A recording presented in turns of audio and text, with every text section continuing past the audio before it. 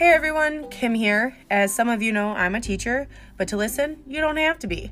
Join myself, obviously, and teachers from all over who have emailed me or DM'd me or texted me as we relive the cringiest moments of our teaching careers. And now some of them are funnier moments, whether it be year 1 or year 30, from desk licking to senior pranks and everything in between. These are first-hand stories from teachers K through 12 who prove this is why we have the summer off.